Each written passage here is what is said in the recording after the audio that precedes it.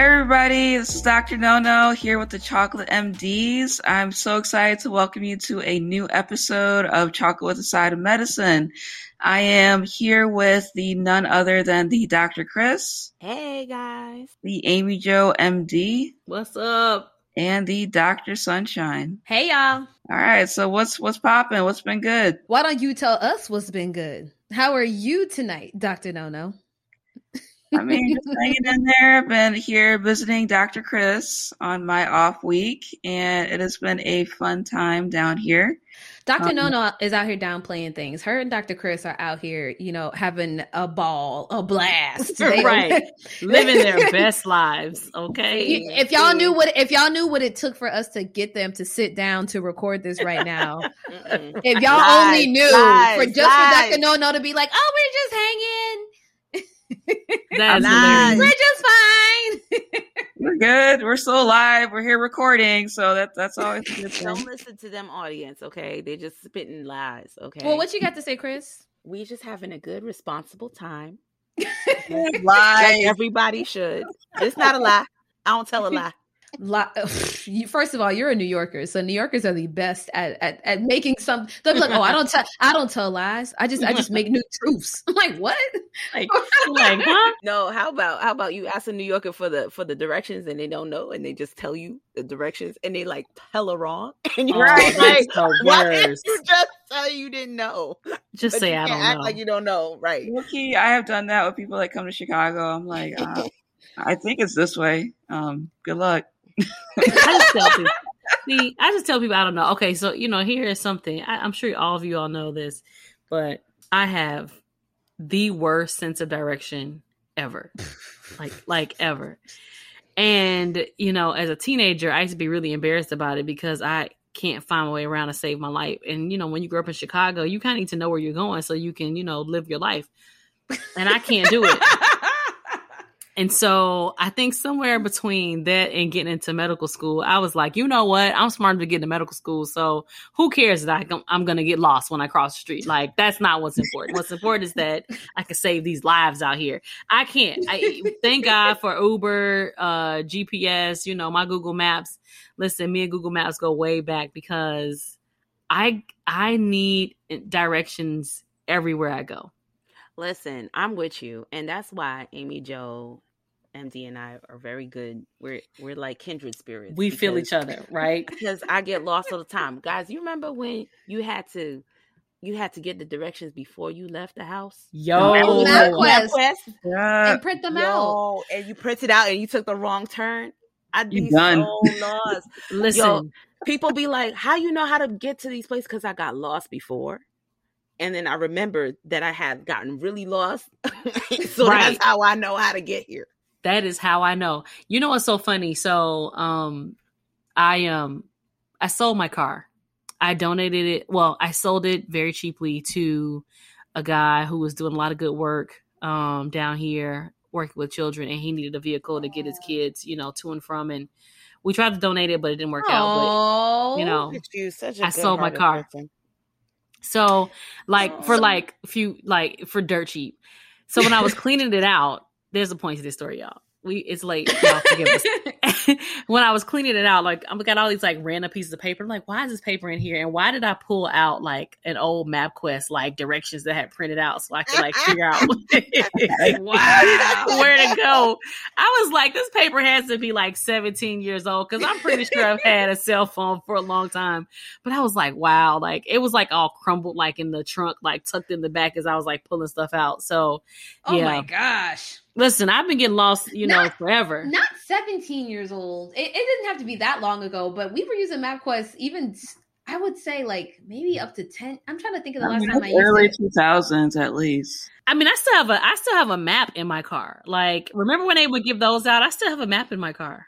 Y'all didn't do the AAA, when you go on a road trip, you print out the AAA road trip map things, and they'll give you the entire itinerary for which exits you need to take, which rest stops you would do. Yep. Nah. We always I just use MapQuest, and if I got lost, I just look for a gas station, try to get it, and try to figure it out.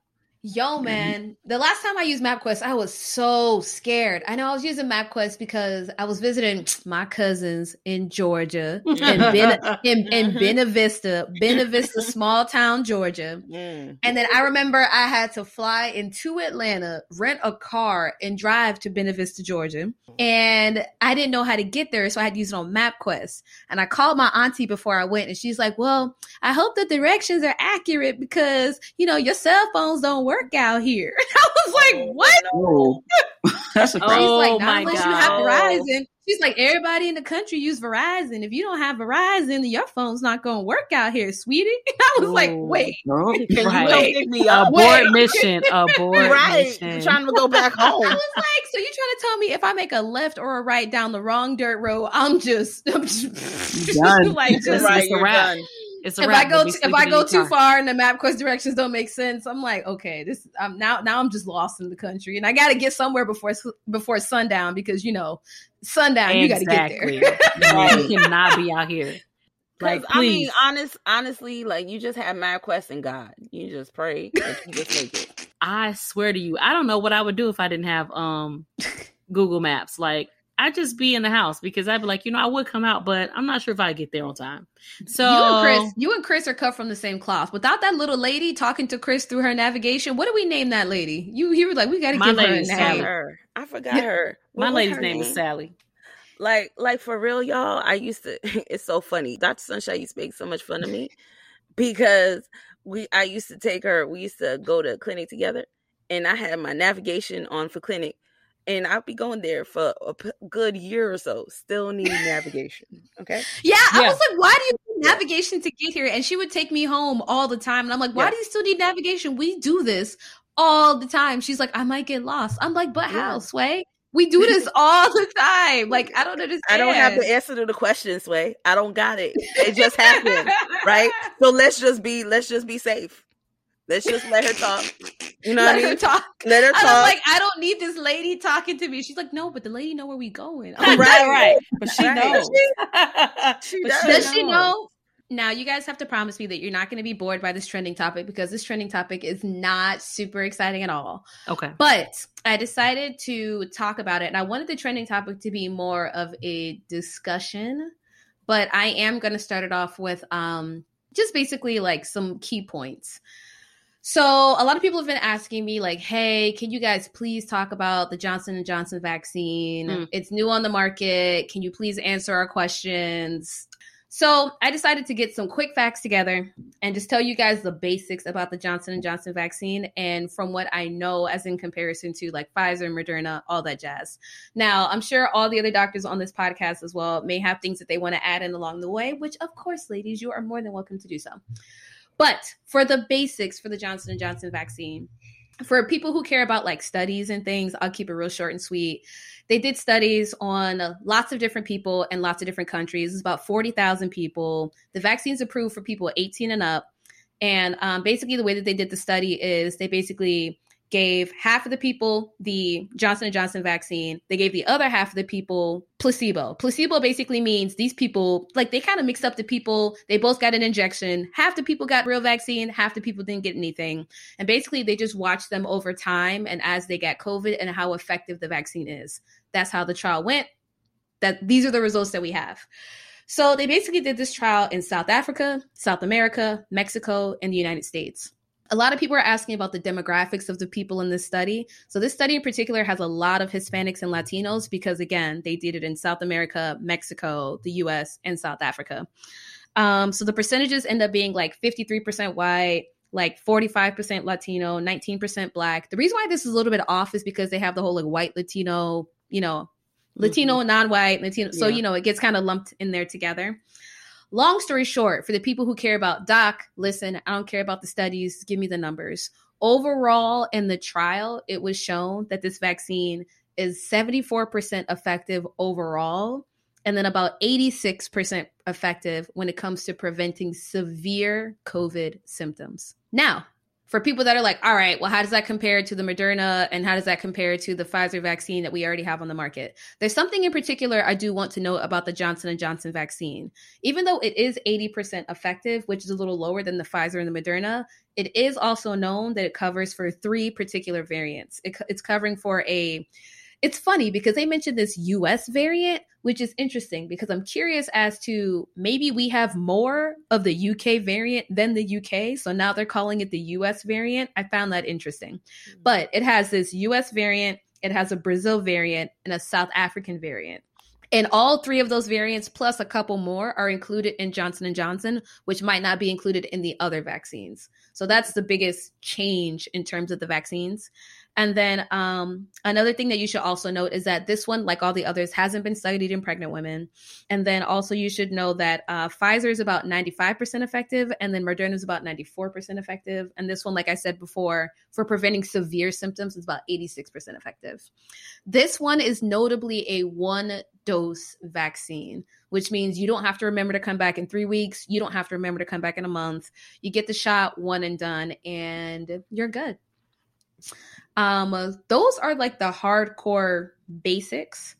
To be honest with you, anyone who's looking for some like direct comparisons, long story short, keep it real short and sweet for you guys. The only way that we can do a real hardcore comparison of Johnson & Johnson, Moderna, and Pfizer is if we actually had a study that had all 3 of them and to compare them to each other with the same patients. And we actually don't have that kind of data.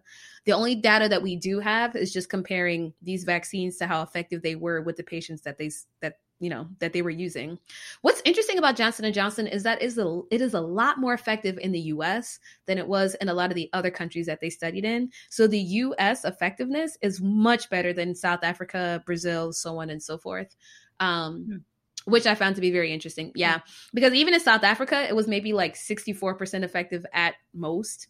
And then Brazil was also around 68. But here in America, it's 74% effective overall, but 86% effective for preventing severe disease. I mean, ideally, that's what we want. We want to decrease the number of hospitalizations, number of ICU hospitalizations, and I mean, if Johnson & Johnson is able to achieve that, then I would say that's a win for the vaccine. So, I've had multiple people come up to me and ask, well, which one should I take? And honestly, the advice is still out there saying that you should just take which one is available to you at that time, because they all have demonstrated that they've all been effective against the variants, about decreasing the amount of severe infections that you would get and decreasing the rate of hospitalizations, which is ideally what we want with either one of these vaccines that are out right now. So if you're presented with the opportunity to get either one of the 3, just take either one. They're all just as good, and just go from there. So I agree. And something you said, Dr. Sunshine, and I've been trying to push this, that one of the early things that all the vaccines, whether you get Johnson & Johnson, Pfizer, Moderna, they're going to do is that they're going to prevent disease. That really is the first step. As an individual, getting a vaccine prevents disease. As a collective body, right, a community, we prevent infection rates and spreads.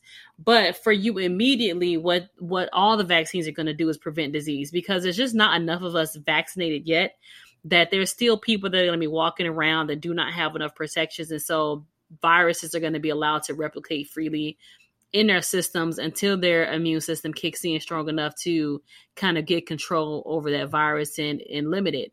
Which means that if you've got an opportunity to have a virus in a body that is going to replicate, then that body is going to be contagious. And long as it's contagious, it can spread it. Now, the cool thing about being vaccinated is that, your vaccine kind of triggers your alarm system, which is your immunity, to say, hey, there's something in here. It's not supposed to be here. Let's take care of it now. Let's prevent it from spreading. Let's prevent it from replicating, and let's get a hold of it ASAP. Now, when it happens in people who are vaccinated, then that shuts down your ability to be infectious relatively early and quickly. So that means you've got less time to walk around spreading it.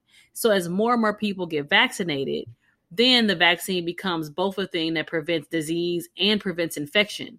But in this stage right now, it's important that people know what we're doing is preventing disease. because the infection keeps going. And that's why you hear, the chocolate MDs or your physicians in your clinic or, CDC and all these people saying, hey, I know you got vaccinated, but you still need to wear your mask. You still need to maintain your distance because there's not enough coverage. I think the last time I looked at the numbers, I think we had really only vaccinated about 10 to 20% of the population at this point. Not a lot. And so there are still enough people who have not been vaccinated that COVID, the virus that caused COVID-19 is still doing its thing. And that's why I wanted to bring this up, because since we haven't vaccinated a large percentage of the population, if you look everywhere in the news, like the Biden administration, they are going hardcore.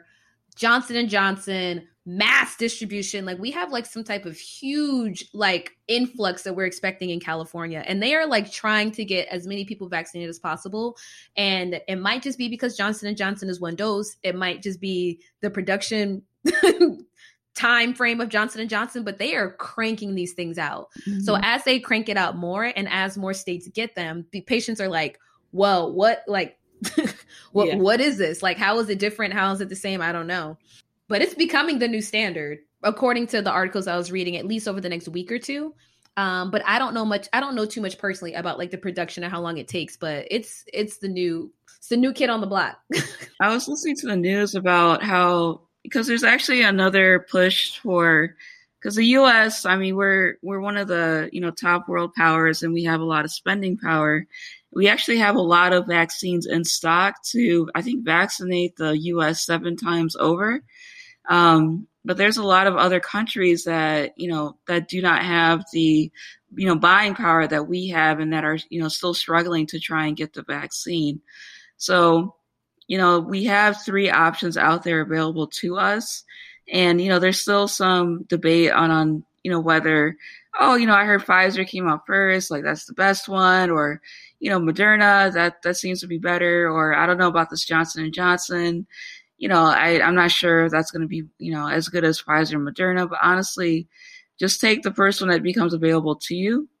And there's actually this is for just like a side note, there are actually nonprofits that are trying to utilize the U.S. Extra stock of vaccines and trying to redistribute it to the countries that don't have that stockpile already. So, just to say that, all the vaccines that we have out in production right now are pretty good.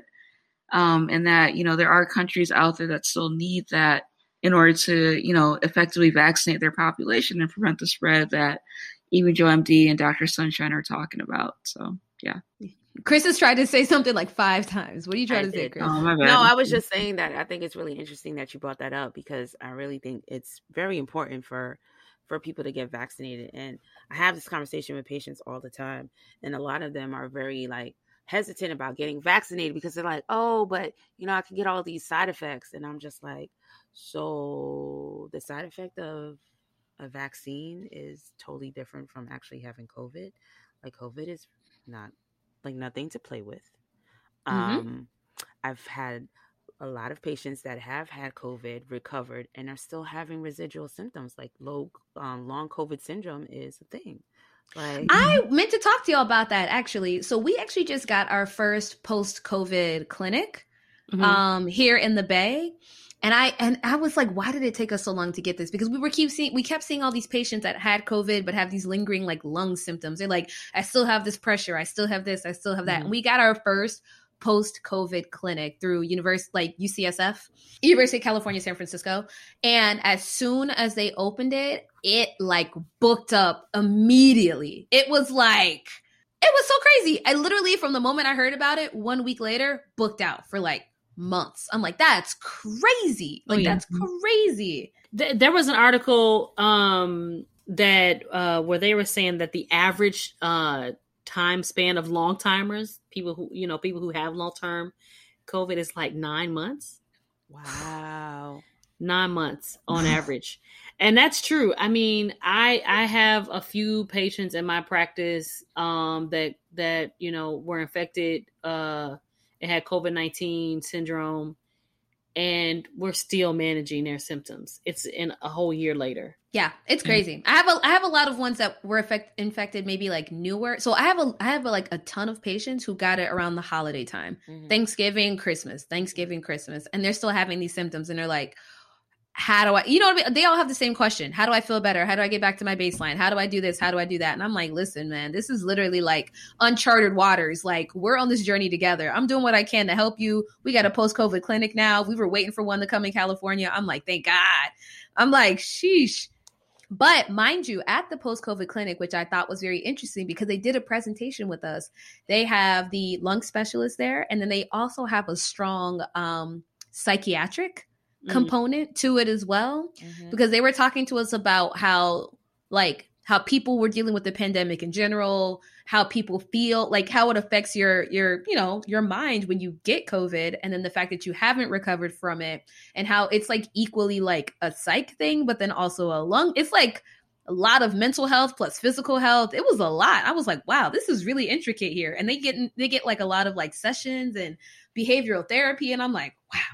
I mean, think about the was it the Texas Roadhouse CEO? Yeah, that committed suicide just because he just was not and I meant to read the article. I saw it and I thought, man, this is horrible. But I saved it, but I haven't read the whole article to get all the details. But he was infected early on with COVID-19 and it had like ongoing symptoms and just, was really having a hard time coping and committed suicide due to the long-term sequelae of COVID-19. Wow. That's so crazy. Yeah. I mean, and we're finding research that, the vaccine can actually help mitigate, a bunch of those symptoms. So if he was able to get the vaccine, then, who knows, like he would have been able to kind of help deal with those symptoms a little bit more. And then, probably would have still been with us. COVID-19 symptoms are, significant.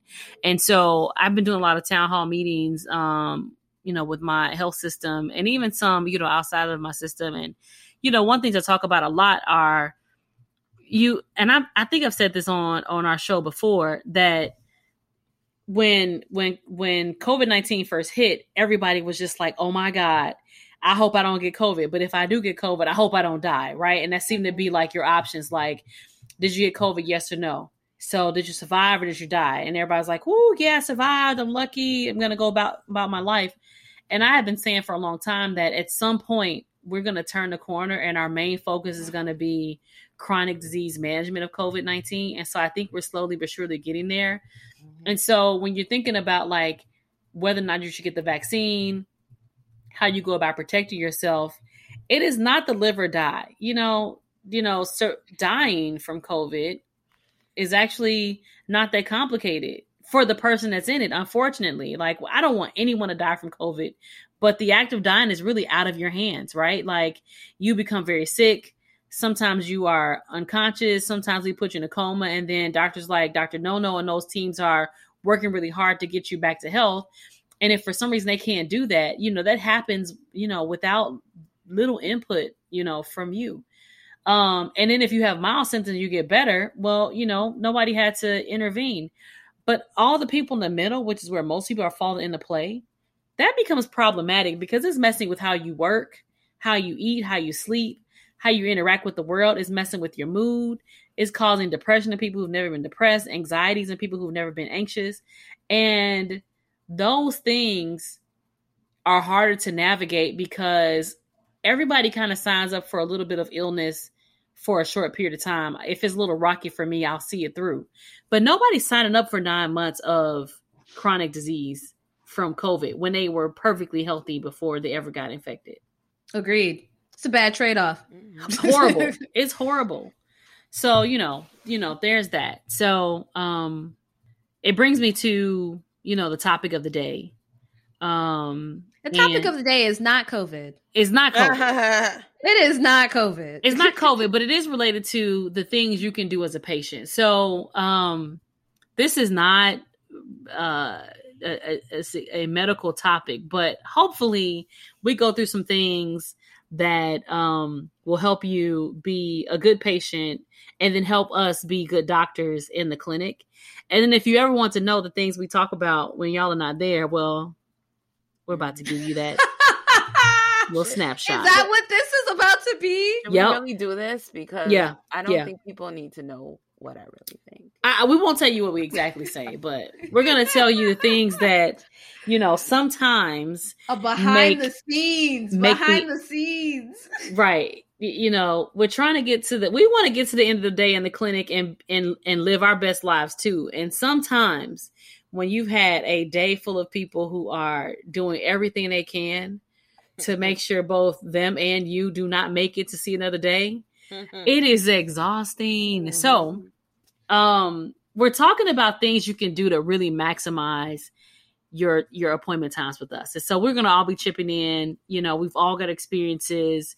We've all had clinic visits that have gone amazingly well. And we've also had some that you're just like, we got nothing done. And so we're going to do it. Why this matters is because in 2017, JAMA, it's a journal, it's a medical journal that a lot of us read, came out with this article that was talking about,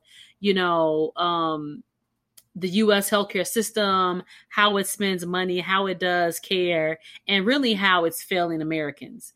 Mm-hmm. And so one of the things that stuck out to me in that was that it was saying that in our healthcare system in the U.S., there is a 74% variation in life expectancy across the country.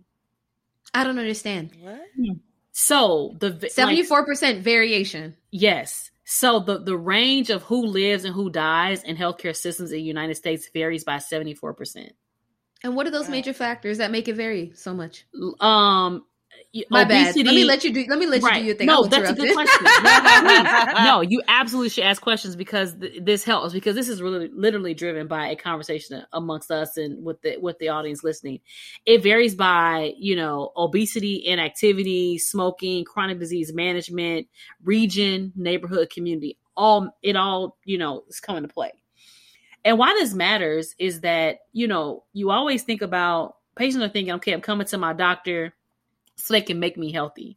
But in this article, it said that providers, right? Doctors, physicians like ourselves, only account for 10 to 25% max of life expectancy improvement. So what I do in my clinic, the medicines I give you, the advice I give you, and all this kind of stuff, only changes the course of your life by anywhere from 10 to 25%. So essentially, it was getting to the point that patient activity matters way more than what I can do for you in the clinic. Now, it's something that we inherently know. We tell people all the time, like, listen, this only works if you're going to participate, right? Like I say it all the time, like this medicine only works if you take it. The lifestyle changes only work if you can, act them out. But here was this article that was really kind of laying out to say, listen, what I do as a doctor, only affects you about 10 to 25% because all the rest is on you. If we're really going to change your life expectancy, like if we're, and I'm not saying like, oh, you come to see me, there's something happening to you right now and I treat you for something. That's not exactly what we're getting at. So you come to see me and you got, bronchitis and you need me to treat it. And I give you something and you feel better. That's not what we're getting at. We're getting at chronic disease management and changing you from somebody who was going to live to the age of 65 to changing you to somebody who was going to live to the age of 71, or change you from living from 75 to living till, 87. That is what we're talking about. My role in that is minimal. Your role in that is big. And so one of the key things they were saying is that, trying to get people to feel integrated into a community where the behaviors that you're trying to do are commonplace becomes a key. Now, we all trained in the hood, okay? And when I was reading it, I was like, oh my God. Because what I'm thinking about, you mean to tell me to get my patients to participate and save their own lives means that they need to create, or I need to figure out a way to create an environment where everybody's out in these streets doing the right thing. And I think about the streets I drive down to get from Inglewood to my apartment on the west side. And I'm like, but where? Like, where is that community? Because it's not the neighborhoods that I'm in. And it's definitely not in a lot of the neighborhoods I'm in now. So, I have patients that are living in rural communities. They talk about poor access to fresh fruits and vegetables, poor access to roads. Some of my patients live in the country now. So when I'm like, well, why don't you take a walk? And they're like, well, at nighttime it's dangerous because there's no road, right? There's the main street and then there's the ditches. And so when they're saying that somebody's ability to extend how long they're going to live is 75% based on what they do and 75% based on do they live in a community where everybody's trying to live longer and that's how they're going to live longer. I was like, oh my God, we're in trouble. Yeah, because even when I would counsel my patients in Inglewood and I'm kind of telling them the things that they can do to improve their health and things like that, they look at me like, that, especially people who live in a house with other people, they're like, oh, you want me to eat this and cut this out and cut this out? Well, what's my husband going to eat? And what my kids going to eat? Like, what they going to eat? I'm like, well, if you're making the food, they'll eat what they're like, they're not going to eat that. And I'm like, okay.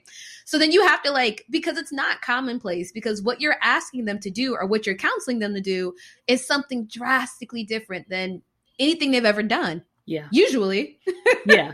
Yeah. So to make it feel like commonplace is like, very true. And people say that all the time, like, well, I can't get my husband. I don't think my husband is going to go for that. Or I don't think my kids are going to go for it. I'm like, you, Dr. Sunshine. I'm like, I have never seen a toddler who was being adequately fed die of hunger. Right. They're just not. They're going to eat something. And so, I've got all these people saying, if I don't have Cheetos in the house, then my kids won't eat. And I'm like, yes, they will. They will absolutely eat. Listen, when I was growing up, I could appreciate, like, when my father cooked something, if I didn't like it, he's just like, this is what you're going to eat. If you don't want it, make something else. Guess what? I ate it because I wasn't trying to make something else, right? I hear some of these people like, oh, I got to make this meal, got to make that meal. I got this, and then this person doesn't eat this, so I make this. And I'm like, why can't you just make one meal and everybody eat it? Yeah, but I think this article was getting the fact that the concepts are so foreign, right? And I have to remember, that my tax brackets are different. My exposures are different, and so even though I live in the same city as some of my patients, how I view myself in my neighborhood, in my environment, or what I need to do about it is so different, and so. The problem was that, this article essentially saying, the absence of healthy community norms equals poor health outcomes. And so even if, everybody, the whole hood is going to get McDonald's at 3 a.m. Mm-hmm. Right. So, when we lived in LaGrange, back in medical school, there was a farmer's market and everybody was going, right? At some point you went, and you got something and stuff like that. So if everybody kind of went to that spot, right? Versus everybody goes to, Rico's, chicken and waffles, cause that's where you go on the weekends. That's what you do. So everybody at some point is going to visit that spot because you've been talking about it. And so there's such a big difference sometimes in poor communities and more affluent communities where just what you do on the weekends drives, your health and wellness, right? So on the weekends, you look out my window in the morning, you're going to catch somebody hitting that street running, right? It can be 8 a.m. It can be 9, 10. You're going to see like jogging? Jogging, like, hey, I'm going on my run. Oh, that's Dr. Nono's right. Right. But just, so that becomes an issue because this becomes bigger than what happens in your doctor's office. And so think about all that stuff. And so one of the things we were going to talk about, or one of the things we are talking about is even if I play a small role, I still think we play a huge role, like 100% in how we educate people or how we get them to understand, like, here go all your issues, here go all your challenges, and here go all the suggestions on how you go about tackling those. Those happen in the clinic. But there are limitations to that, especially when I am taking care of people who look like me, because we just are not prepared for the visit. And as I practice longer and longer, I realize that part of the issue is that patients sometimes feel like I'm going to show up and I'm just going to tell you what's wrong in random order. And you're the doctor. It's your job to put it all together and spit out a plan. I don't have enough time to get the raw data and then just spit out this plan because the clock is ticking. You all are booked on our schedules in 20-minute increments back to back to back. Some of us are seeing 20 to 25, and some people are seeing 30 of you a day. And I don't have time to be responsible for both, hearing the issues, prioritizing them, making the plan, doing the education, and then doing the recap to make sure you understand it. You got to help me out in that. So we're going to go through some things that I think maximize, the visit. It's hard when people are not prepared for their visit. Y'all, we're in there struggling to like stay on task and make sure we give you something that's quality. I mean,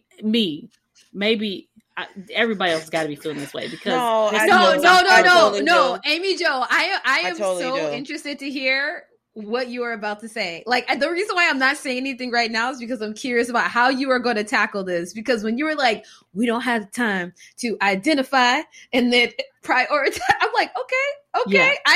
Where are we going with this? Because I have a lot to contribute, but I'm not going to steal your thunder. Listen, jump in, steal the thunder away. But okay, so the first thing that we got to do that you as a patient. So when you're the patient and you're coming in, the first thing you got to do is prepare your questions. What are you here for? Right? What are you coming in for? I am always shocked when my MA is coming to give me the update on like, Mrs. Such and such is here, but she doesn't know why she's here. I hate that. What do you mean you don't know? You just showed up, just out here in the streets. Like, I'm gonna swing by my doctor's office real quick. So, one, you got to know why you're coming. And if you don't know why, that's a good time to call your clinic to be, hey, I've got an appointment coming up on next Tuesday. I'm just not sure why I am going to be there. Maybe something has changed. Maybe something, hasn't.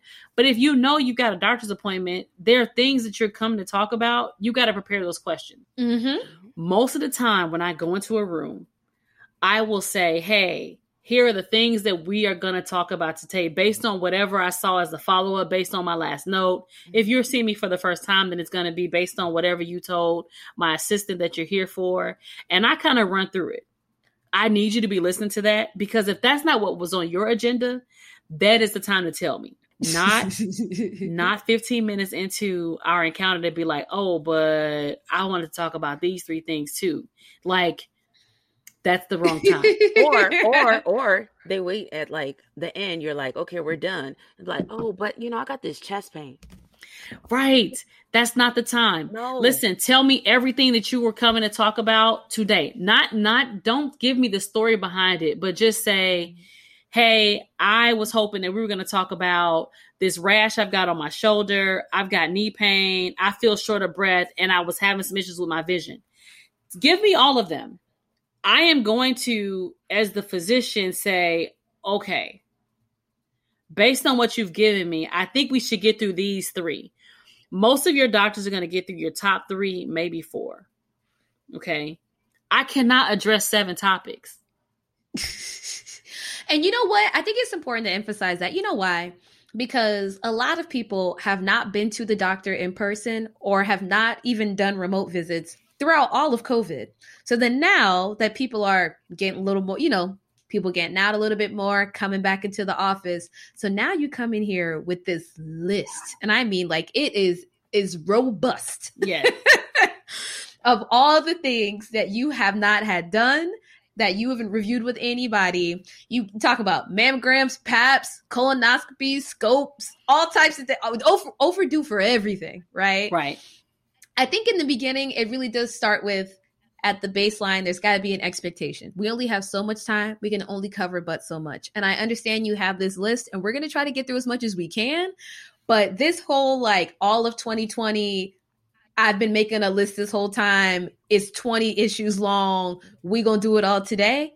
Listen. Yeah, we gotta get out of that. I'm here to bust that bubble. Real fast. We gotta get out of that. Fast. We gotta get out of that because at the end of the day, I'm your primary care doctor. So over time, we're gonna get to everything, but it's gotta be one at a time. Like, you can't tell me that, okay, everything is pressing, but it's been going on for 2-3 years. It's really not that pressing if it's been going on for long. Like, I'm gonna need you to like stop. Like, you like, oh, I'm coming in for shoulder pain. How long has it been going on? Oh, for 2-3 years. Okay, so today you decide that we need to address this. Okay, that's fine. What has changed? Now it's been the same, but, and then I got this rash though. Right.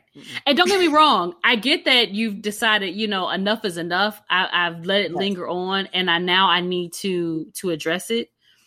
But don't lead with, I've got shoulder pain. I've had this shoulder pain for 5 years. And I just, I think I need to talk about it. And then, because now I got to get this whole backstory on it. Like, when did it start? Was there ever did you hurt it? Like, I got to figure out what happened over the 5 years that's made it worse or better, anything like that. And so we get through all that kind of stuff and we make this plan. And then you're like, oh, I forgot to tell you that my blood sugars have been in the 300s and I ran out of my medicine. One of them would give me a side effect. Okay. That would have been way more important than the shoulder pain. And not that we wouldn't have addressed your shoulder pain, but I need to know everything that's on your mind so that we can prioritize my job is to keep you out of the hospital. Mm-hmm. My job is to keep you from seeing Dr. No-No. Mm-hmm.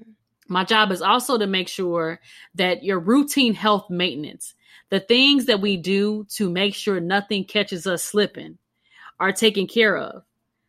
I can't do that if you're giving me information, here and there, or I'm not allowed to prioritize what's going on. So that's why I'm telling you in the beginning to prepare your questions. And if for some reason your doctor doesn't say, hey, we came in to talk about this, and this, before you let him or her start going through their spiel, make sure you say, hey, doc, just really quickly, I brought a list of things I want to talk about. Most time we hear I brought a list, almost every doctor will be like, okay, let's hear it. Because it helps us out. And we're like, great, tell me what's on your list. And so then I can say, okay, I think we should do this, and this, and we should not do this one. I have done it. And sometimes I've had to change the list because I've had patients like, whoa. Let me clarify what I meant by this pain in my foot. It's actually gotten worse and there's a sore on it now and it's like oozing. Okay. That's going to change it. Right. So instead of thinking, oh, this is a little foot pain, it's been here for months. Now I know it's foot pain, but there's a wound and that wound has maybe gotten worse. So I need to prioritize that at the top of the line. I need to look at it. I need to make sure you don't have an infection that's going to end up in the hospital. So it allows me to prioritize. So that was the first thing. The second thing is one thing I'll add before you go to your second thing.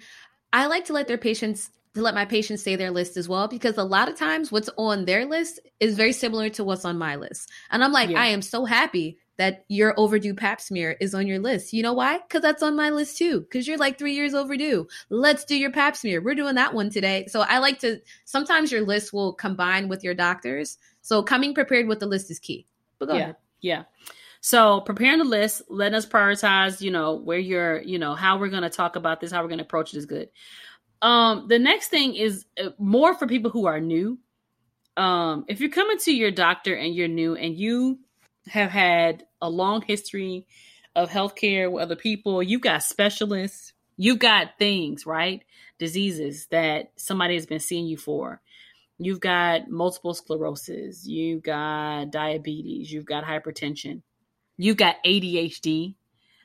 I need you to send those medical records before your appointment. Or I need you to know that if we're not going to get the medical records until after I see you, there are some questions that I can't answer. So insurance companies have gotten very funny about covering labs. Like if somebody has done the lab before I did and it's not time for that lab to be repeated based on just standard literature, it doesn't matter that I can't see your labs. They're going to say, well, that sucks for you, Amy Jo MD. Dr. Chris saw this patient 2 months ago and she got an A1C on your patient. And that A1C was elevated. And yeah, you probably want to do something about it, but you can't recheck it for another month. And so, without those records, I don't know what it is. And, I've got patients sitting in front of me saying, oh, yeah, I had labs done, but I don't remember the numbers. They should be in my records somewhere. They've got to be somewhere. Yeah, that's true. And we can hunt them down. But in this moment, I can't make any decisions about what to do about your healthcare because I don't know the story. And while I appreciate most of my patients' ability to try to tell me how it happened, y'all are storytelling and I'm data mining. And sometimes those are different, right? So, any medical records that are important, you need. I know a lot of clinics are like mine that, if you have ADHD or ADD and you're taking Adderall or Vyvanse or, any stimulant, you cannot just show up in my office and say, well, Dr. Sunshine used to give me Adderall. I haven't taken it for 2 years, but, I work a new job now and I feel a little off. So go ahead and resume that medication for me. The answer to that is going to be absolutely not until I get the paperwork. And part of that paperwork is proof of diagnosis for some things. ADHD happens to be a big stickler to me because I want the neuropsych testing that you had done to diagnose you properly with ADHD so I can make sure we're treating the right thing. A lot of people come and they've got all different things like, well, I talked to my primary care doctor and sounded enough like ADHD that we started medicine. And I think that that's great, but that's not how I, as a physician, operate. So you got to appreciate that from physician to physician, the policies or the workflow in the clinic is going to be a little different. And you got to allow time to learn what that is and to have the paperwork so that we can move smoothly. So kind of going off of that point. So I think a lot of patients, when they come into clinic, they just assume that, I think the number one line I heard, just like, just check the chart. Like all my stuff is there. So what you guys don't know is that unless you are a patient of the VA, so the Veterans Affairs Administration, all the hospital systems, we all have separate EMR, so electronic medical records. So when we look into the chart, we may not necessarily see your information there because it's in a whole different system. And what Amy Jo MD said about bringing your records from your previous primary care doctor or your specialist into your appointment helps us out so much, and that we don't have to go through the whole process of like asking to request those records and then waiting for that records to get sent, back to the office. Cause we can't just go check the chart because we may not have the same chart and it may take months for us to get that chart that you had before you came into clinic. So, this is kind of just a disclaimer that you should have some awareness of like what your doctor told you at your last appointment. And if you're able to bring those records with you to your new primary care doctor's appointment, that would help us out immensely with, kind of picking up where they left off and making sure that we're not, backtracking or, repeating things that were already done in the previous visit. Getting your medical records is important. I'm a stickler on this ADHD thing because I feel like it matters because at the time of your diagnosis, you're often a kid, you're a child. By the time you hit young adult phase, like by the time young people are like, okay, it's time for me to establish care, you're like in your 20s or maybe even in your 30s. So there's been, at least a decade that has passed since you've been diagnosed. You need to hold on. You need to get a copy of your neuropsych testing from your parent.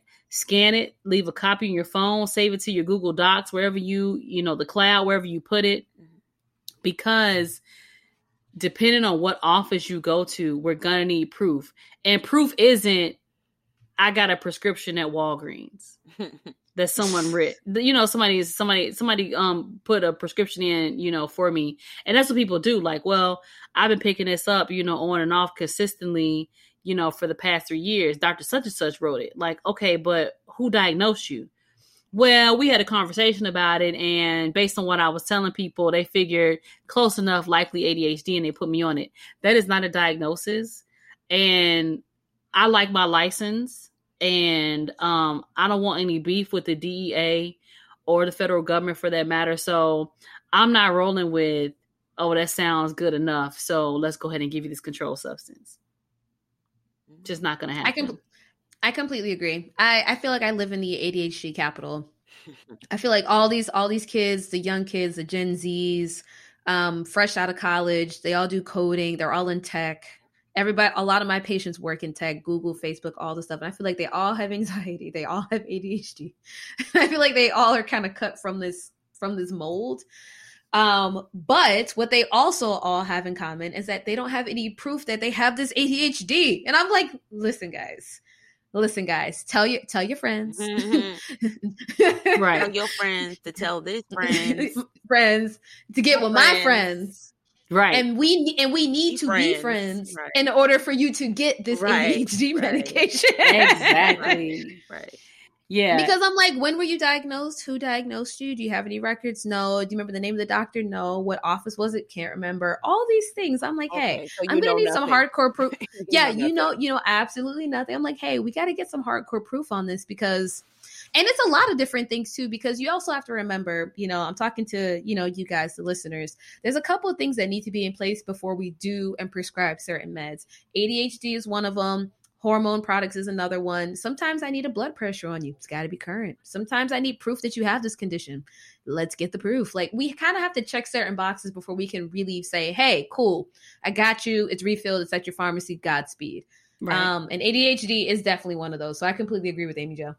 You know what the other one is, where I'm like, medical records matter. And I feel like I have this conversation at least 3 times a week, if not more. This one is for women who have had hysterectomies. Oh, golly. Yes. Listen, if you are a woman and you've had a hysterectomy and it was recent, I need you to call your doctor's office on Monday and say, can I please have a copy of what surgery I had? Why? Because back to back, women come in my office and they say, well, you know, we're talking about the routine health maintenance and I'm trying to figure out, do they need pap smears? What screenings do you need? And they say, I don't need to do any pap smears anymore because I had a partial hysterectomy. Y'all can't see my face right now, but all of our faces. That drives me nuts. Mm-hmm. Now, let me say to all the listeners, this is not your fault. I'm going to have to blame us as doctors for this because I think this requires a little bit of education. So a hysterectomy, by definition, means removal of your uterus in its entirety. Most women are saying, I had a partial hysterectomy because they let me keep my ovaries. And that is not the definition of hysterectomy. If we took your ovaries, we would have said you had a hysterectomy with oophorectomy, whether that be bilateral, meaning both sides, or unilateral, meaning I took one of your ovaries. Okay. So a hysterectomy means we took your whole uterus, and a part of that uterus is your cervix.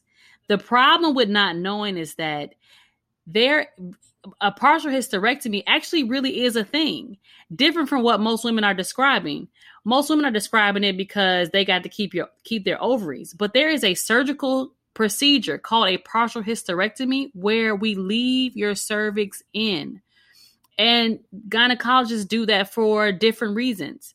Why that's important is that even if we took your uterus, if we left your cervix, the lower part of your uterus in, then you still need pap smears. And I have caught it different ways. I've caught women who said, no, I had a partial hysterectomy. I'm sure of it. I know that's what my gynecologist said. And then we do a pap smear and I discover there's no cervix there. That's fine. We document it. Or I've had women that said, no. They took everything. I had a whole hysterectomy. I'm sure of it. And something was confusing enough about it that we checked anyway. And lo and behold, there was a cervix there. So to clarify it, I think it's easier if women say, hey, Dr. Gyn, can I have a copy of what my surgery was so I can keep a copy of it? So when my primary care doctor is trying to make sure I'm up to date on my screenings, I can say, no, this is the surgery I had. You can read this yourself and figure it out. And that will make it so much easier. Agreed. I've had to have this conversation multiple times. Yes. Multiple times. And I'm like, okay, but because what's crazy about it is sometimes you really have to convince them to be open enough to let you look, because sometimes you have the conversation with the patient, right? And you're kind of like, all right, it sounds like either you're not too sure, I'm not too sure, we don't have records in the chart. Do you want me to just take a look? And they're like, nah, you don't need to take a look. Like, it's not there. I'm like, no. But see, no harm, no foul. Like if I take a look and there's nothing there, then we can both agree that there's nothing there. Right. But if there is something there, there's part of the patient deep on the inside where I feel like they're like, damn, I got to get these goddamn pap smears. Right. I'm like, no, that should not be the point. The point is we need to make sure that we know what parts of your body are actually present. This is important.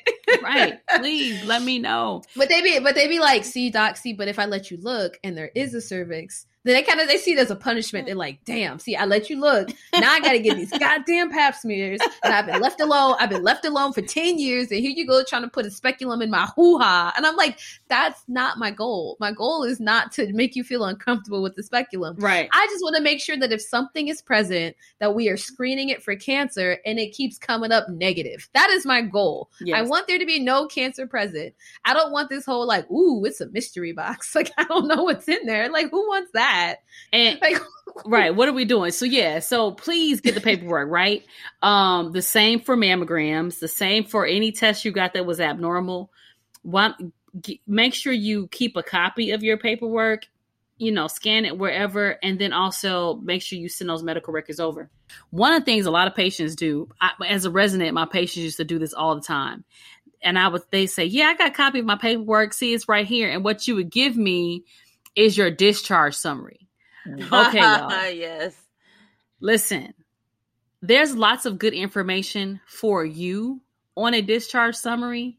It doesn't help me a whole lot. I have a question. Dr. No. When you discharge people from the hospital, do you actually take a look at what the nurses are giving them when they're discharged and see if it has real information on it? Because I'm curious what happens on the hospital side to the point where they discharge the patient from the hospital and they come into our clinics and they're like, you know what? This is what the doctor gave me. They said, this is what you'll need. And then they hand this stuff. Well, I don't bother because the discharge summary that the nurses print out is completely useless. So what I discharge a patient, I actually type up the discharge summary of everything that we do or that I done during the hospital visit.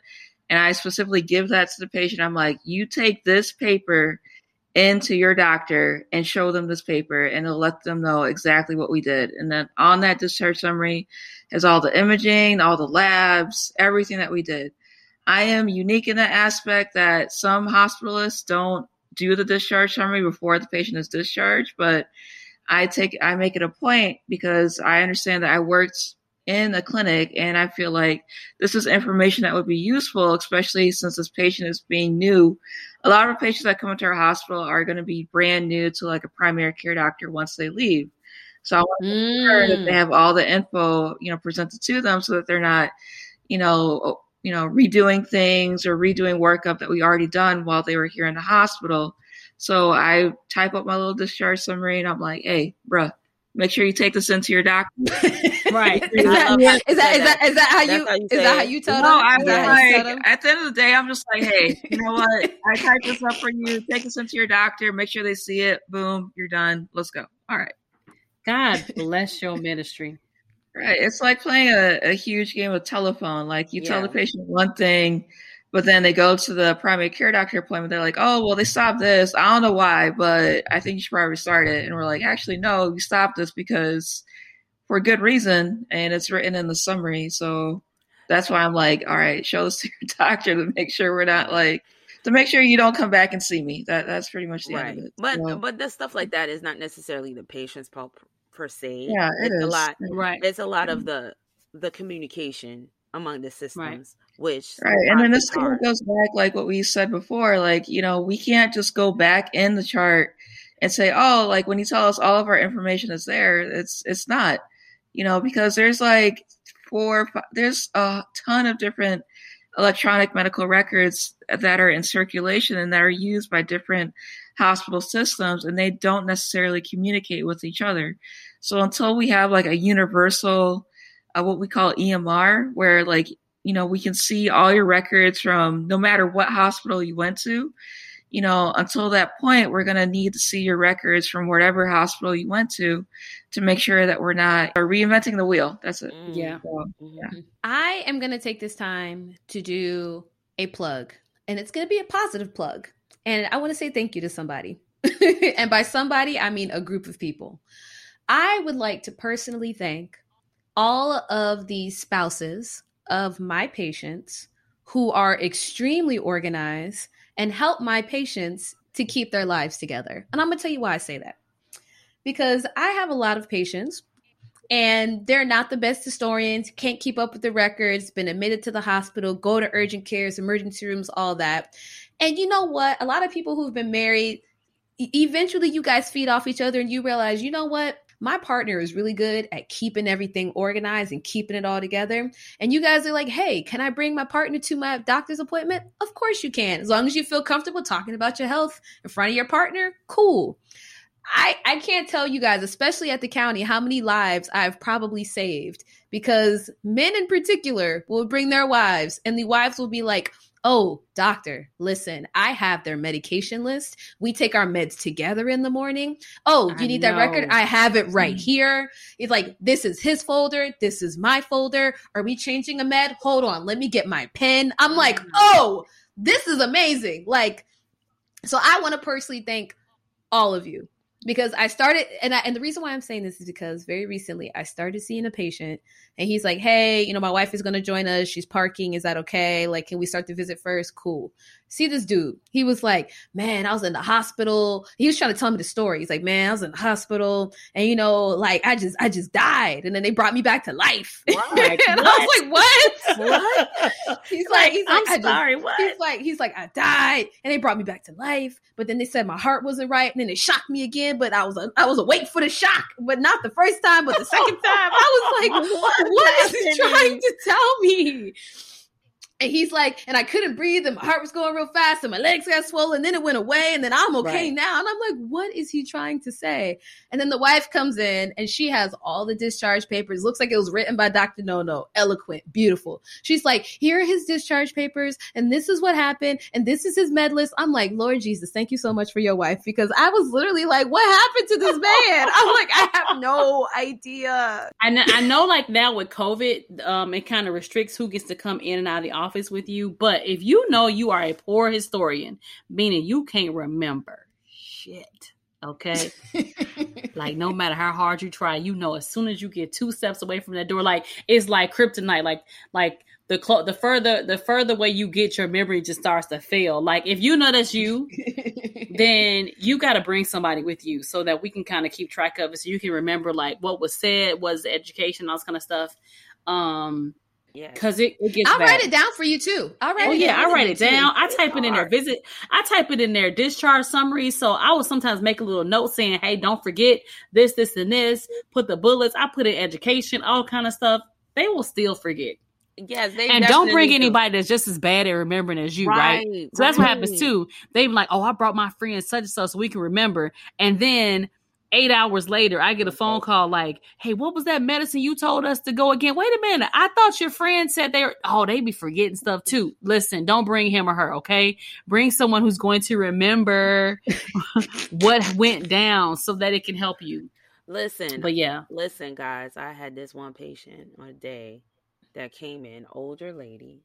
She comes in on her chief complaint. She said something about she died and came back, but she want to know if she could drive. No. So she coming in and I'm trying to get this information. Her legs are swollen. She can't give me no information. What meds you on? Oh, I don't know. You. And then I said, and then I'm trying to figure things out.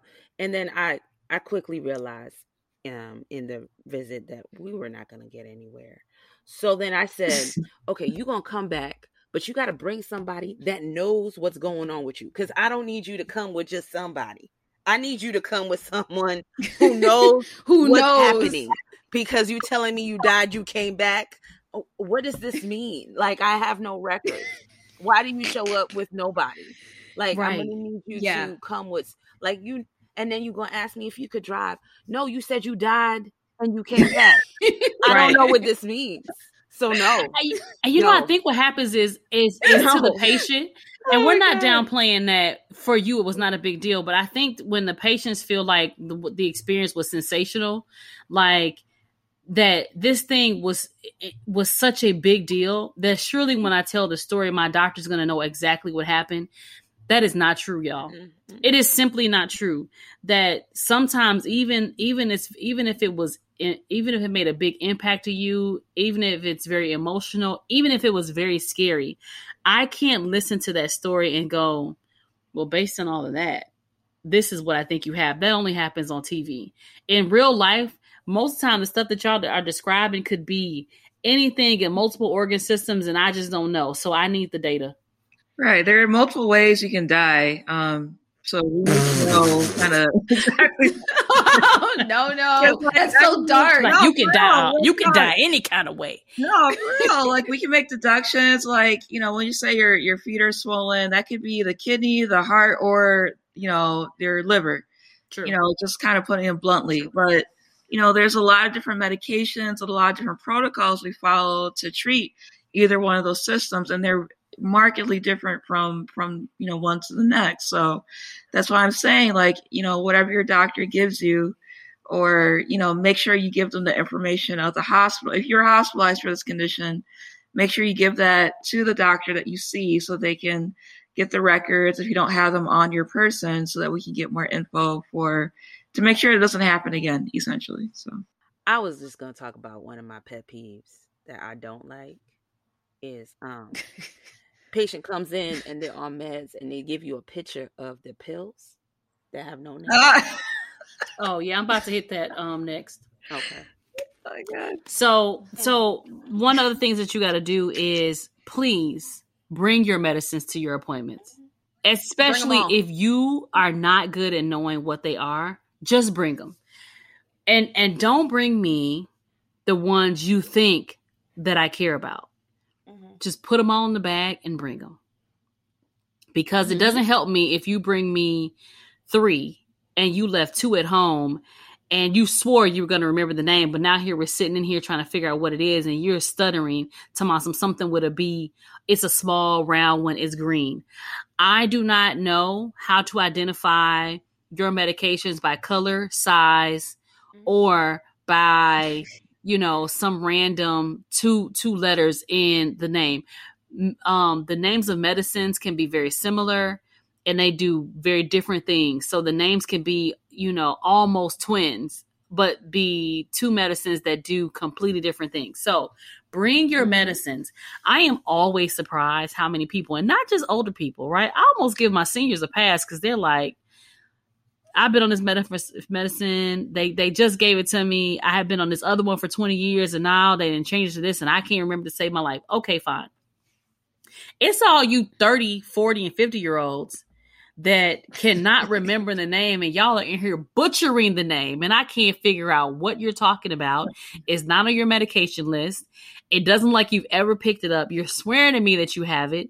And so now I've got to leave my room, call the pharmacy, talk to them, you get put on hold. Like, it's time we're wasting. When if you've got all your medicines there, my assistant will do a really good and thorough med rec and make sure that everything I'm looking at when I get in the room is current and up to date. That way, if you're having any problems, we've got a list to pick from. So know your medicines and bring your medicines. And if you don't know your medicines, the least you can do is bring them, so that I'm not trying to guess by your vowel sounds what this might be.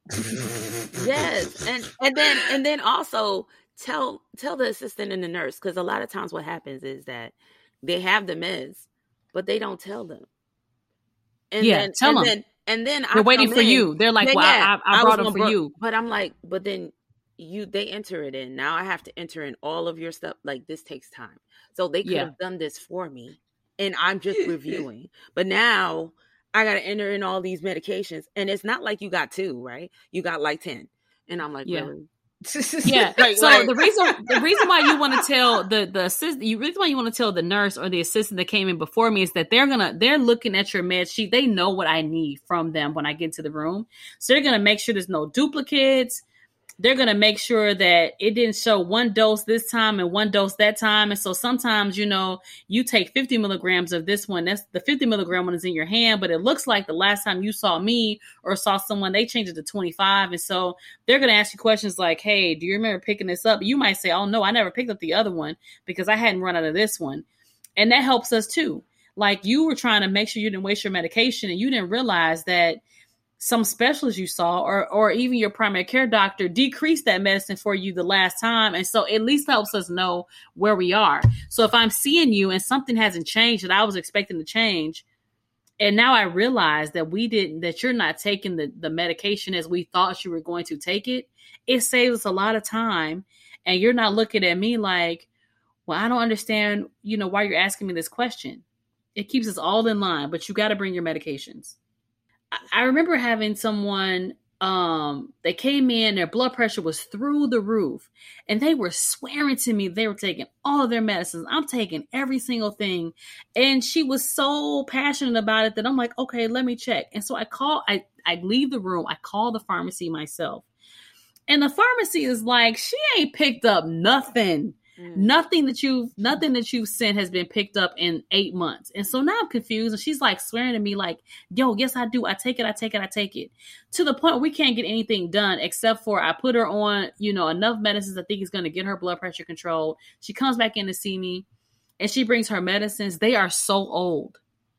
They are so old that because they sound the same or it's the same kind of this, she's just been taking what she has. And when that runs out, she figured she would pick up the next one. And of course, over the years, her doctors had changed the milligrams on some of them. Some of them had expired. Some of them were twice a day, and then it got changed to extended release. So now it should be once a day. And so she's taking the extended release twice a day on one. It was a mess. So bring them in, y'all. Yeah, and it's dangerous, right? Because we're thinking that we're giving you this and you're taking that, and we're looking at the results of what we think you're on, and we're making real-time adjustments. Yep. And if you're not taking that thing and we're adjusting it based on what we think you're taking, that's going to get us into some trouble. That can do harm, right? If it's a diabetes medicine and I drop your blood sugars too low, that's very dangerous. If it's a blood pressure medicine and I drop your blood pressure too low, you ain't going to like that either. Or if I'm thinking, man, your blood pressure looks so great, I can titrate down, and I didn't realize you were taking twice the amount of what I thought you were, and now I take you off of medicine, and I can't figure out why your blood pressure is spiking. All of it matters. I agree. Across the board. So here's the next thing. Arrive early. Oh my gosh. This is so important. Oh my gosh. This is Amy Jones. Ooh, I feel it coming. So I feel it. We got Facebook, Instagram, Twitter, all that stuff. We've got our professional pages and our personal pages. And at least once every couple months, I see a friend or somebody that is ranting about, doctors are wasting my time. I can't believe they're so disrespectful. You would think they would at least have the respectability to come in the room at my appointment time. And the fact that they can't do that shows that they have no care or concern for how important I am in this world. And so since they can't do that, I'm going to find me a new doctor. Listen, there's not a doctor out there that has not had somebody throw the chunk of the deuces. And so it comes with the territory. And so I am never mad when somebody needs to find a doctor that's a good fit for them. But in this particular case, as it relates to time, this is not all on us. So what you all don't know is that on a schedule, so on my schedule, I can be booked anywhere from 20 to 25 patients. There is anywhere from a 30 to 45 minute break in the day from the morning session to the evening to the afternoon session. So that may be that they're expecting you from 12 to 12:30 to have a space, or 12 to 12:45 to have a space, and then your next patient may start at 1. But on that schedule, you all are booked back to back in 20 or 40 minute increments for me. Sometimes people are booked in 15 to 30 minute increments, and there is no space in between that. So patient A is from 8 to 8:20. Patient B is from 8:20 to 8:40, and it continues on down the line. So there's no room for error. So if your appointment is at 8:20 and you get there at 8:15, and you take another 5 minutes because you forgot to fill out your paper, your pre-charting or whatever they sent you. So you got to do that. And then you got to go back down to the car because you left your insurance card in the car. And then you come back up and, and they get you registered, but now it is 8:35 and you had an 8:20 appointment. And now you got to come in, you got to get measured, you got to get weighed, we got to check your blood pressure. Our nurse or our medical assistant's got to ask you why you're here, and we got to figure out, hopefully, if you know. And then you got to get your medicines checked and all this kind of stuff. And then you got to see me. And so I'm walking in the door to see you at 8:40. And your appointment was at 8:20. Mm-hmm. That means that at 8:40, when I'm walking in to see you, I'm supposed to be at the next patient's room. And that patient, the 8:40 patient, is now in the lobby doing the exact same thing that you did. And now I'm going to get in to see you. And I'm going to say, hey, we're here to talk about your blood pressure and your depression medicines and your obesity. And you say, yeah. And so we kind of go through all those things. We make a plan. And I say, okay, that's great. Everything looks good. You know what? You're doing so well. I'll see you in 6 months. And you'd be like, oh, wait. I twisted my knee yesterday, and it's hurting so bad. That's really the reason why I came up in here, is because my knee hurts so bad. I got to get something for my knee, right? And my finger is on the door. Now, I've got a couple options. If I leave out of here and say, listen, your time is up, I'm sorry, you're going to walk out and say, Dr. Amy Jo MD is horrible. Like, she was not caring about everything. And so, of course, we back in, we say, okay, let me get the story. And I'm trying not to rush you, but I also recognize that now, we are behind. And so we do that, right? And so because there's been no room for error, one appointment like that can now mean that we are 2-3 appointments behind. Mm-hmm. And that vicious cycle goes on all day. Now, most people are cool customers because they know that when I get in the room, I'm not leaving until I've done a good job, right? Even if I can't address everything, I want to make sure I've heard your concerns so I can tell you how we're going to address them. And I don't want to miss anything. So I'm giving everybody the time that they need. But what you, as the consumer of this healthcare product, have to know is that I'm at the mercy of a whole lot of things that are out of my control before you get in to see me. Yep. That's why we're running late. Because I don't get the control when you pull up in the parking lot. I don't get the control if you know where your driver's license is. I don't get the control how fast. I don't get the control how fast the front staff can get you checked in. I don't get to control your blood pressures. And I don't get the control if I get surprised by something that's happening to you that becomes a priority. It always surprises me how many chest pains I get at the end of an encounter. Like, we've been talking this whole time. Mm-hmm. And now you tell me now that your chest hurts, or that you've been having numbness down one arm and it's been going on for the past 3 days. We got to address that. Yeah, you got to I can't leave you hanging on that. You got to lead with that. You got to lead with it. But even if you don't, let's say you didn't in this case, you don't do any things we're talking about, I still have to address it. And now we're late. Right. Now we're late. And so I don't take lunch. I am not, people think, that as doctors, we're just somewhere just, blowing you off. Like, we don't care that you got something to do. I get that. But to get through a day, and I got pressures too, right? My boss wants all my notes done at the end of the day.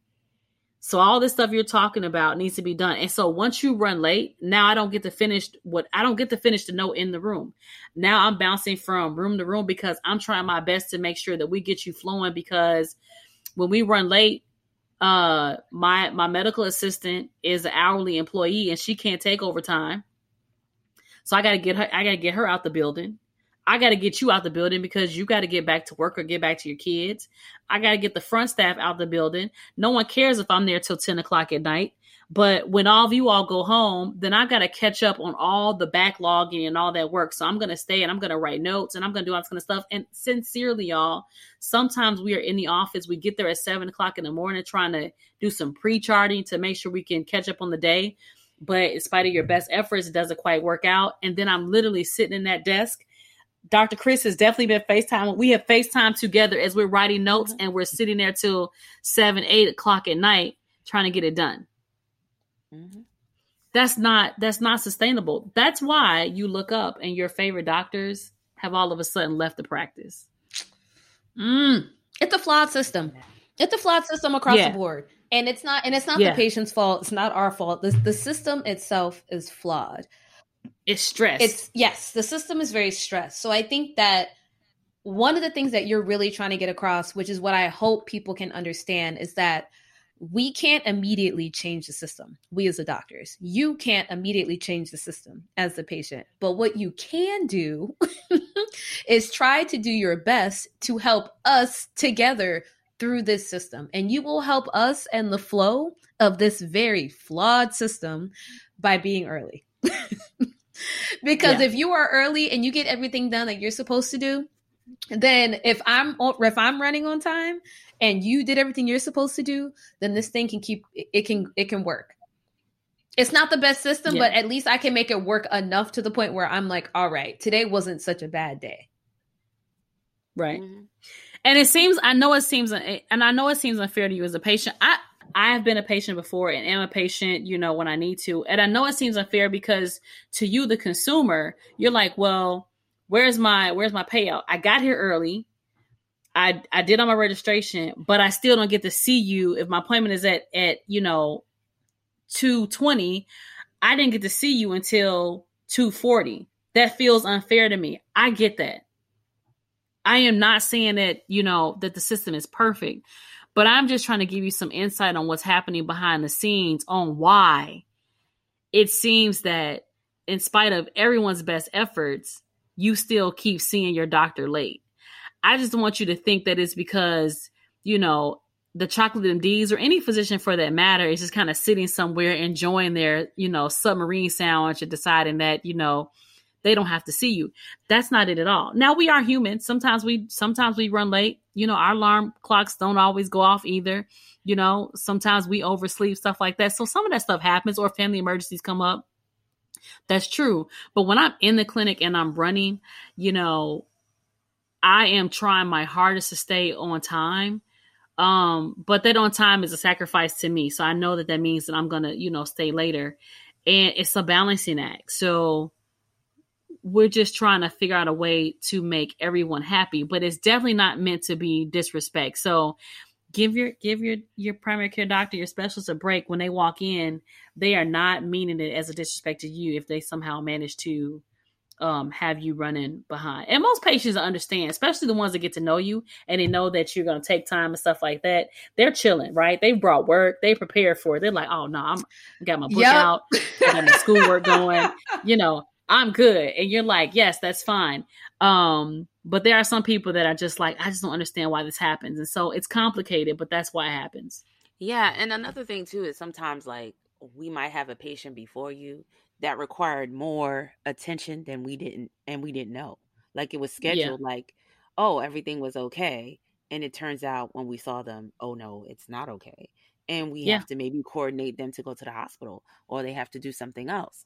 And that takes time, right? Yeah. And because that is more urgent and that is something that we need to make sure that they get the care that they need appropriately, then we run late and we don't kind of see you on your blood pressure like your hypertension follow-up, right? Because you took your meds, it's probably pretty good anyway, right? But this patient actually needs our attention. And it's not that we wouldn't give you the same attention. We would give you that same attention if you presented the same way. Yeah. I've sent people to the hospital who were having strokes in my clinic. I've sent people who had heart attacks in my clinic. I've had patients that have been suicidal in my clinic. Mm-hmm. And once that happens, I know immediately that everything that happens from this point forward means that the day is going to run late. Now, again, most of my patients are cool customers, and most of the time the patients can hear the ruckus happening. So they're like, ooh, so you come in the room and you're like, I'm so sorry I'm running late. They're like, oh yeah, take your time. Something serious was happening out there because we heard the EMS people come in and then we heard you running down the hallway. And I'm like, yeah, I'm loud anyway. So, my patients are like, we heard you, Amy Jo MD, you supposed to, you take care of business. But listen, I'm also getting these people when I do procedures. I don't know if y'all get this. I'm getting a lot more people when I insert IUDs and they get like lightheaded and almost faint. I don't know what that's about. I don't know what that's about. I'm like, what is this like? I put in your IUD and you're like, oh, I feel woozy. I need to like lay down for a second. I'm in my head, I'm like, oh, we but don't listen. Right. I'm like, and then I have to figure out, okay, and sometimes we don't have an extra room that nobody's using because, of course, I don't want to arrest the patient because now, you know, your blood pressure done dropped and you vasovagaled on me. And I'm like, oh, man, are you lightheaded? Like, the procedure's over. I thought we were good. But I'm like, oh, my gosh. Where's a free room? Let me get an ice pack. Where's some apple juice? Like, what are we doing? And that's the hard part because then you need all hands on deck, right? And so, you know, then you pull your assistant who's supposed to be pulling patients for you out of the lobby to get set up ready for next appointment. And all that's come to a halt because now your assistant's in the room with you trying to take care of this patient that needs to be, you know, tended to. And you're just like, okay. And so, yeah, it gets so complicated. Like so many things happen in the clinic. And I think we've all been there where you're like, man, you know, the sun is out, the birds are chirping. Oh my God, this day is good. All of my patients up to, you know, the first 4 patients were great. They lost weight. They took their medicines. Their A1Cs have dropped by 4 points. Oh my God, I love this day. And then here come patient number 5. That's like, psych, you thought you was about to have this day. Nope, I got chest pains. I had a heart attack yesterday and my foot is about to fall off. And you're like, oh no. What's happening? Oh no. Right. Oh my God. Please stop. Make it you stop. know, Make it stop. And it's not, and you know, it's funny because my stress is not what to do. You know, my training has been good. Those actually, I know what to do with those people. I see them all the time. Like it feels like home, but it feels like home. The stress is that, you know, when you leave residency and you go into community clinics, the customer service part becomes priority, right? You know, this value-based, you know, service and all these things, you know, that people can write evals on you. And so, you know, they don't like your front staff and they write this eval. The evaluation doesn't go on the front staff. The evaluation about your weight, like, oh, my experience with Dr. such and such was great, but I just had to wait too long, 2 out of 5. Well, you know, that 2 out of 5, nobody cares that you thought it was because of the weight. When I do my evaluations and when I'm talking about, you know, my performance, like what people think of me as a doctor, your 2 out of 5 because you felt a way about the weight gets turned into what I am doing in my performance. Mm-hmm. And that's not your fault. You know, you I want people to evaluate us any way you see fit. Like, you know, like it's your experience. So you've got to evaluate it. I tell people all the time, like, it's your experience, but it's also tough in the physician's role because how you rate that evaluation doesn't go on anybody else but me, but your experience was not just on me. Right. So your whole experience came from a lot of people from the time you walk through the door out of your car to the time you walk back out the door. But when you go online and say, this was my experience, 2 out of 5, or when you go online and say, oh my God, it was amazing, 5 out of 5, who that focus is on is just the physician. So we say all that to say, you know, all these things matter. And the only one thing I'm going to leave with before we wrap this up is don't hold back information. You will have us spinning our wheels trying to figure out what we're missing. And we're asking you questions and we're repeating the questions. And you're like, no, nah. And then, you know, sometimes visits later or sometimes 20 minutes later, you give the information that becomes the piece of the puzzle that is missing. And you've been holding it out because in your mind, you think you've told me enough to make a decision because you kind of think that you know what we need to diagnose you with. And it's not right. So give me everything. Even if you think I don't need it, you can say like, listen, I don't know if this is important or not, but what you should know is this symptom popped up 2 weeks ago. It may be important.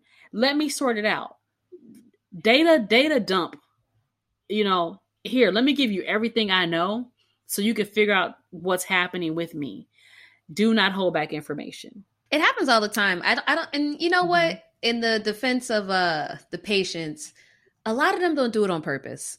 I don't think they do it on purpose, but it's not until we're like 10, 15 minutes in the visit and you say something. And when you say that something to me, it's a huge light bulb to me. And I'm like, what did you just say? And they're like, the last time this happened to me was like that one time I had a seizure. And I was like, you have seizures?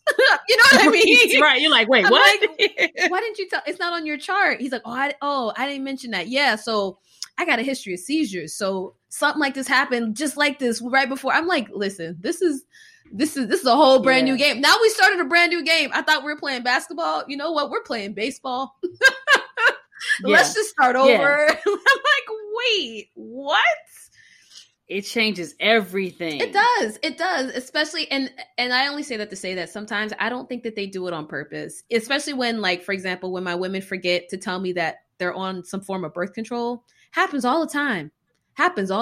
Go through the med list. I'm not taking any meds, no nothing. I'm seeing you for a pap smear. Do you have an IUD in? Oh, yes, I got an IUD. I asked you if you were on any medications. Yes, I have this IUD. I'm like, do you remember what kind it is? No. I'm like, listen, let's just all take a step back and let's just try to tell everybody everything. Let's just try to just be transparent and try your best. And I know the patients are trying their best. Just try your best to help remember, just remember what you can, convey to us what you can, please. And people do it a lot with medicines that they stop taking because they figure they didn't need it anymore. And so when the nurse or the assistants are asking them about past medical history or medications, they say none. And then you start talking to them and you realize, like, they used to be on blood pressure medicine or they used to be on like metformin for diabetes, but they fixed their diet. And so everything's been good. And while I'm in right now, it comes up all the time, like, my diet got good. And so I didn't eat the medicines anymore. So I stopped taking them. But, the pandemic has been rough. And so I've gained 30 pounds. And so, but you told us you didn't take any medicine. You didn't have any past medical history. Mm-hmm. It's fine. Listen, I'm okay if you say, listen, 2 years ago, I was pre-diabetic and I took that medicine, but I didn't like it. And so I decided that my best bet is to change my lifestyle. And let's say you did change your lifestyle, but for right now, you're not, the lifestyle isn't what it needs to be. And so you've kind of seen some weight come back and you've seen some old habits. That's fine. Just tell me. So I just know, like, okay, well, some pre-diabetes could be on the table. Let's recheck it. Let's see where we are. I'm not going to just all of a sudden say, here, take this medicine. You need to put it on. Like, it's a conversation. Like, this only works if you are agreeable to it. So I'm not going to force any medicines down your throat. My job is to say, here's what I think you should take. Here are the risks if we do take it. Here are the risks if we don't take it. What would you like to do? And we, we're family medicine doctors. We function in dysfunctional situations. Like, that's a part of kind of working through the ebbs and flow of life with you. That is not always a perfect plan. But if I don't even know what may have been around the corner or something that had been happening to you in your past, then I might be making a bad plan for you. All right, Dr. Chris. Yeah, so let's get to the question portion because I think we're losing Dr. Nono here. No. The reason why we're losing Dr. Nono is because Dr. Nono had plans before this and she can't hang. That's what's happening. Well, look who's hanging now. All right. So the question is, does his frequent masturbation enhance or diminish sexual function with a partner? Would you suggest breaks from sexual activity to increase sensitivity? Ooh, we kind of talked about this in the penis episode. Yeah, I believe we did kind of touched on it. So. That frequent masturbation will decrease volume of fluid that, is in ejaculate, but it doesn't decrease fertility. So you're still getting a good concentration. But I don't think that's the question that the listener is asking. Essentially, the listener's asking, like, if somebody's masturbating a whole lot and then they're engaged in intercourse, am I getting a diminished service? Right. And the answer is maybe. Maybe not. Sexual function, if you go back to the penis episode or even the WAP episode, sexual function is variable, right? How are they in shape? How's their diet? Do they have any chronic diseases? So somebody that's very healthy, that's very fit, that's got good blood flow, may be able to, get 2, 3, 4 up out of them. I don't know, right? But somebody who's battling obesity and's got, increased belly fat, that also has diabetes and is, got some, neuropathy, they may have decreased sensation. And so, trying to masturbate and engage in intercourse in the same day just may not be something that's very effective for them. So the short answer is that it could affect function for men. So, it really depends on your partner, but it could be impacted. So if you're noticing, dysfunction, then that's a good reason to have some conversations with your partner. I think it's highly variable from guy to guy. And I completely agree with what Amy Jo MD just said. Because depending on the guy, some guys can, go ahead and masturbate and then they could be ready to hop back into action maybe like 10, 15 minutes later. I think it all really depends. Usually from what I have seen with my patients, usually that like quick turnaround time is usually more common in your 20s and 30s as in comparison to like your 60s and 70s, of course. But I really think it's highly, highly variable. And like Amy Jo just said, definitely depends. Some people doesn't affect you at all. If you have other comorbidities that are coming into play, then I think that also, plays a role heavily, actually. And if those comorbidities are controlled or not, that also plays a role. Yeah, lots of different factors that play into there. So the question is, would it make them less?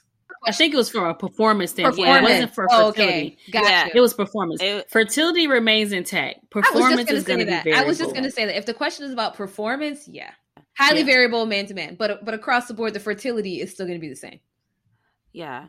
And then there was would you suggest breaks? I mean, if they're going to ejaculate, if you're like about to ejaculate, sometimes like what men do when they're about to ejaculate, they do take a little break or change the rhythm a little bit so they don't don't ejaculate as fast and maybe like increase the intensity or make it longer. So it is something. I thought they meant take breaks, like stop masturbating a little bit to kind of build up some desire.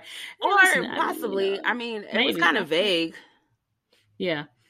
So the short answer is if that gets you better function, right? Yeah. So, the penis in question is the one that's got to answer this, right? So if taking breaks, you notice that you get better function, like if you get better function when you decide not to masturbate that week because you're going to, you're going to have sex, in 5 days and all of a sudden that sex is amazing, then maybe you hold out. Isn't that what they tell the boxers?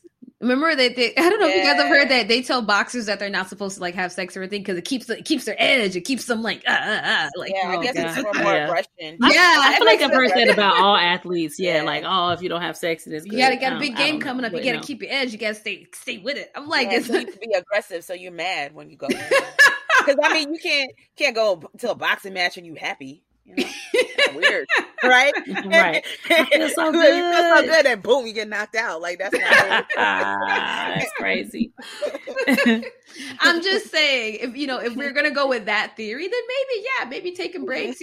Next time you guys are active again, you're like, wow, look at that, that's extra vivacious. Like, right.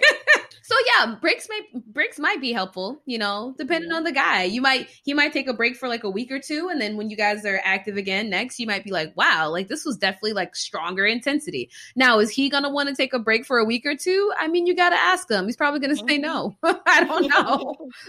Right. He'd be like a week or two. No, you have any input on this? I do not. I think you guys covered it. Look at her face. I was like, is she trying to say something? Is she not? That's hilarious. No, this is the first time I've not contributed anything. I think you guys covered it pretty well. So, Dr. No, tell the people where they can find us. Please. For sure. So don't forget, we have our website where you can also submit your questions at www.thechocolatemds.com. And going by the same handle, so the Chocolate MDS. You can follow us on our Instagram, Facebook, and our Twitter. So keep us updated with new episodes and new content heading your way very soon. So yeah. Send us your questions. See y'all soon. Bye, guys. Bye. Bye, y'all.